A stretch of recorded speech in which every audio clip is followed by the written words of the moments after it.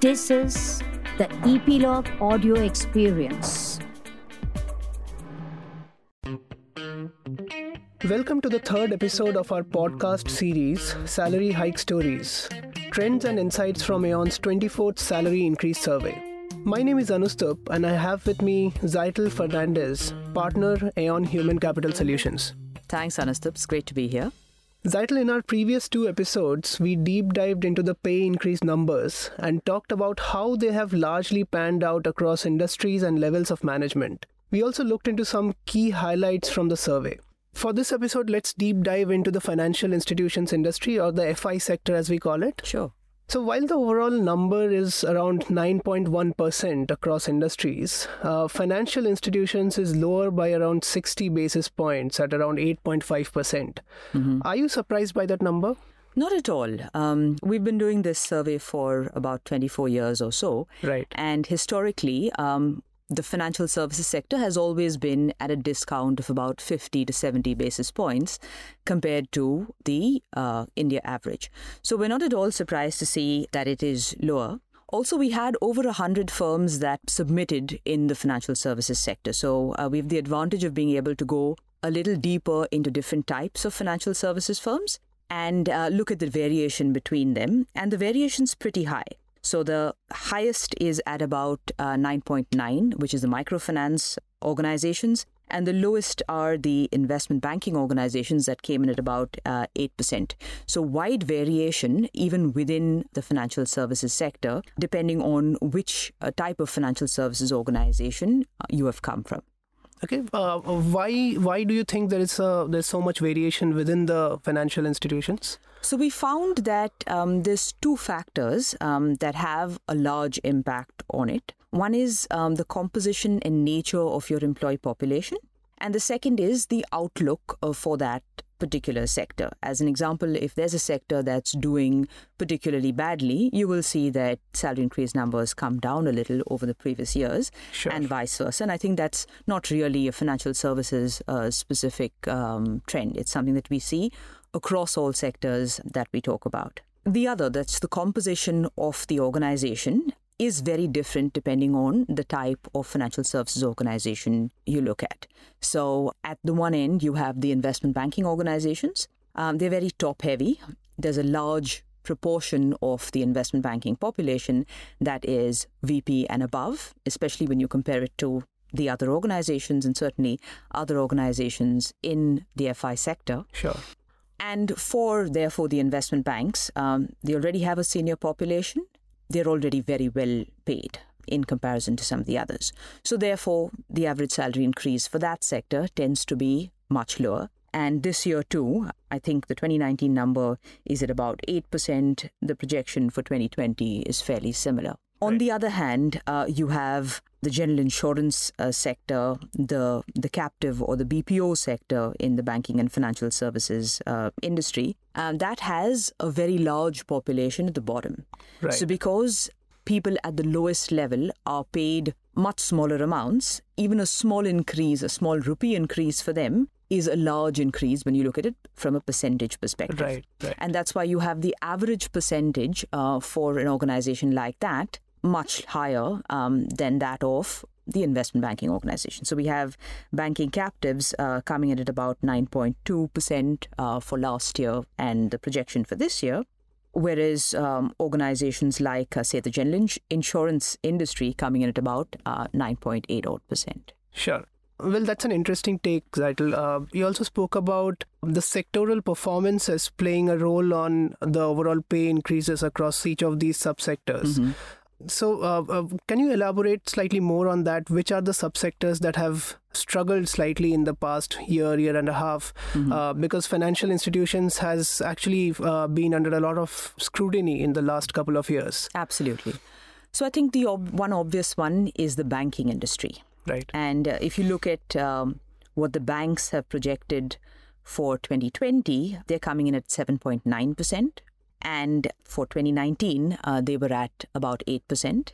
They have struggled, and they've struggled both from a performance perspective as well as from a regulatory perspective. There have been changes in regulations that have impacted the way they look at their business and the outlook for the business. And the economy has resulted in some of the loans going pretty bad, and an increase in provisions and so on. So again, not going too much into very recent developments in that sector, it's difficult to justify to shareholders and to your REM committee and to your board that you need to give a large salary increase. Sure, yeah. This despite the fact that many of the banks that participated in our surveys have very large retail banking operations, and so you do have a large population that is paid somewhere at the bottom of the salary scale.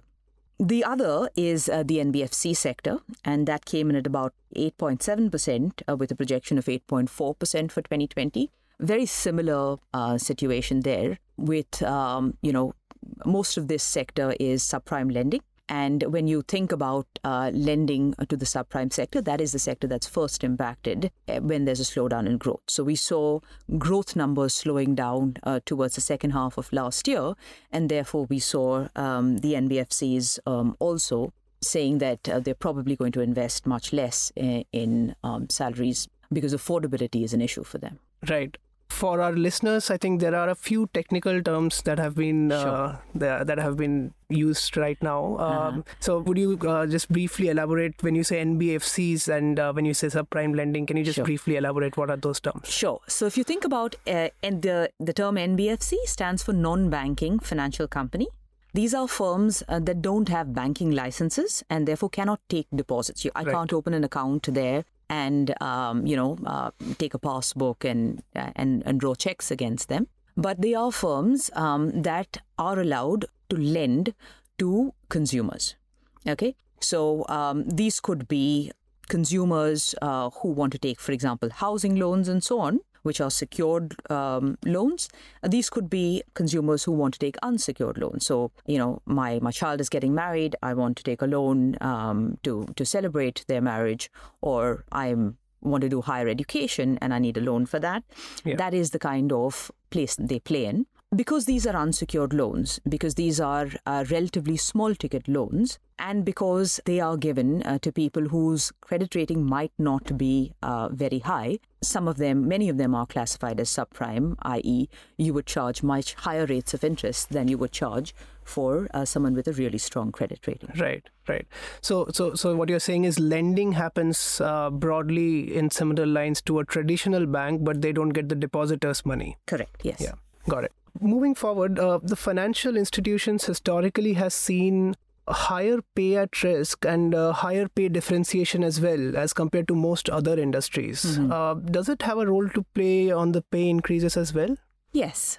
So we've seen this across sectors in India, that when the country was very nascent, we saw people loading most of their salary increases into base pay.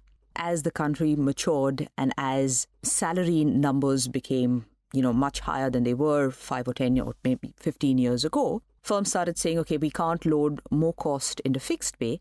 Let's see what we can do from a variable pay perspective. And so if you look at the India average number for variable pay as a percentage of total compensation, that number has been increasing.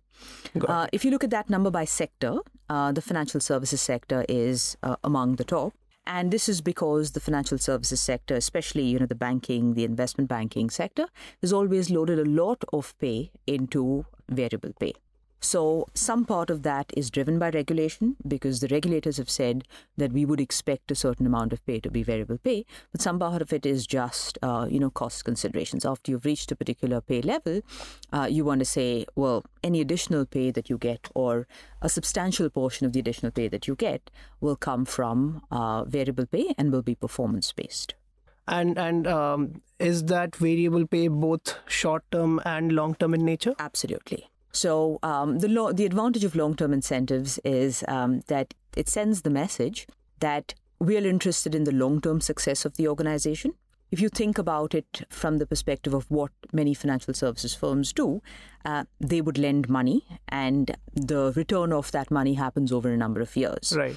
So it prevents the senior management in the firm at large from engaging in short-term behaviors that are detrimental to the long-term health of the organization. And when we think about the shareholder value, most of the long-term incentives being in the form of stock-related instruments ensure that there's an alignment between the goals of the senior management and the goals of the shareholder. Sure. You also talked about this sector being regulated, and lately it has been under the scanner for various reasons. How do you think the sector looks like in the mid to long run for India?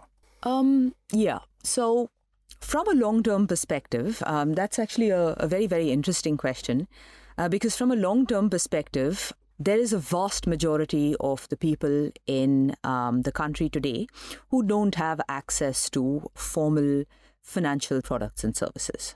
So if you think about, the large portion of the country that lives in rural areas where banks are not easily accessible to them, if you think about a certain section of the population that either cannot read at all or is illiterate or does not have access to technology, so that even fintech type organizations are not accessible to them, that represents potential for the financial services sector. So whether it is insurance, or whether it is just simple payments, or whether it is loans, or whether it is other banking services, the industry needs to work out how they're going to tap this potential.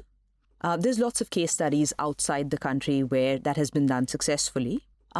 It's not going to happen overnight, but from a 5 to 10 year perspective, those organizations that are able to tap this sector or to tap the section of society profitably are the ones that are going to be most successful.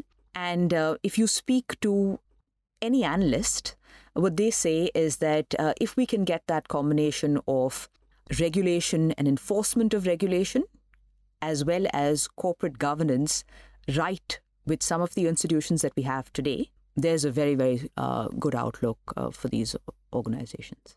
Great. That's great news, actually, Zeitel. Thank you, Zeitel, for all of those insights. That brings us to the end of this episode of our podcast series, The Salary Hike Stories. Thank you. Thank you, listeners, for joining in. Hope you found this useful and insightful. If you liked it, do feel free to share it with your friends and colleagues. If you missed the previous episodes, do check them out on your favorite podcast application. My name is Anustab. Thank you and goodbye.